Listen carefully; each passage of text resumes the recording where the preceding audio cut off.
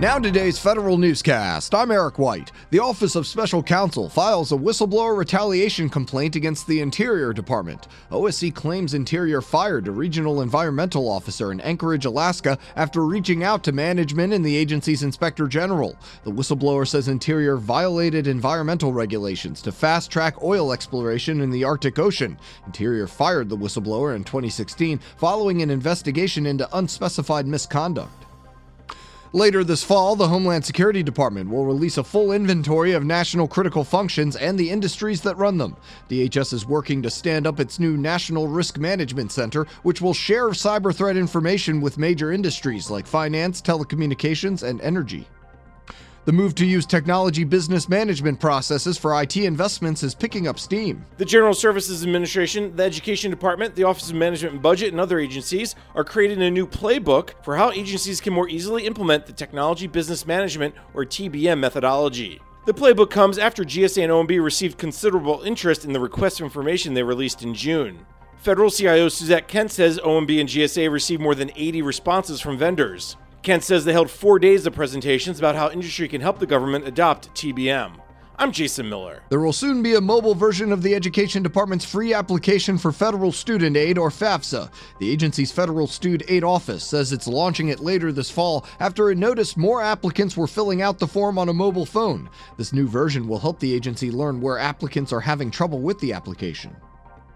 Jack St. John is now permanent general counsel at the General Services Administration. St. John has been the acting general counsel since October. He's worked at GSA since the beginning of the administration, first as GSA's chief of staff and senior White House advisor.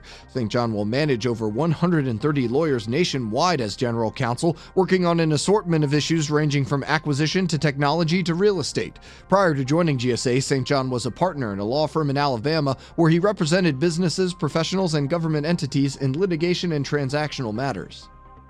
2 senators want to reverse the president's recent decision to remove administrative law judges from the competitive service.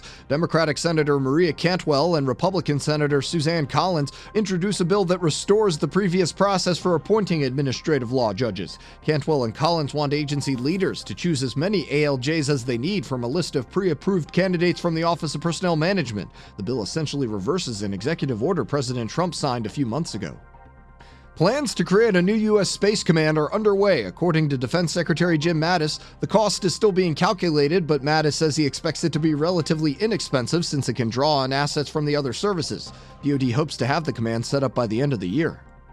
Defense Secretary Mattis also says he's eager for auditors to uncover problems in the Pentagon's first ever audit. Federal News Radio's Jared Serbu has more. Mattis told reporters yesterday that the audit is in full swing. He says the effort's important to him because the U.S. can't have lasting security without financial solvency.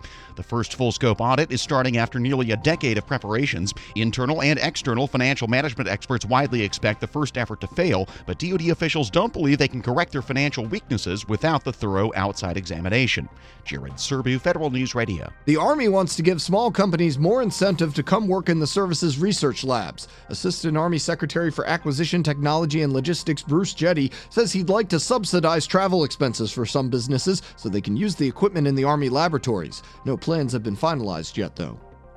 The Consumer Financial Protection Bureau reminds service members to make sure they pay their bills on time. Changes to the Defense Department's continuous evaluation program also means defense clearance holders should consider checking their credit reports, signing up for fraud alerts, and monitoring their credit score. Over 1 million people are enrolled in DoD's continuous evaluation program.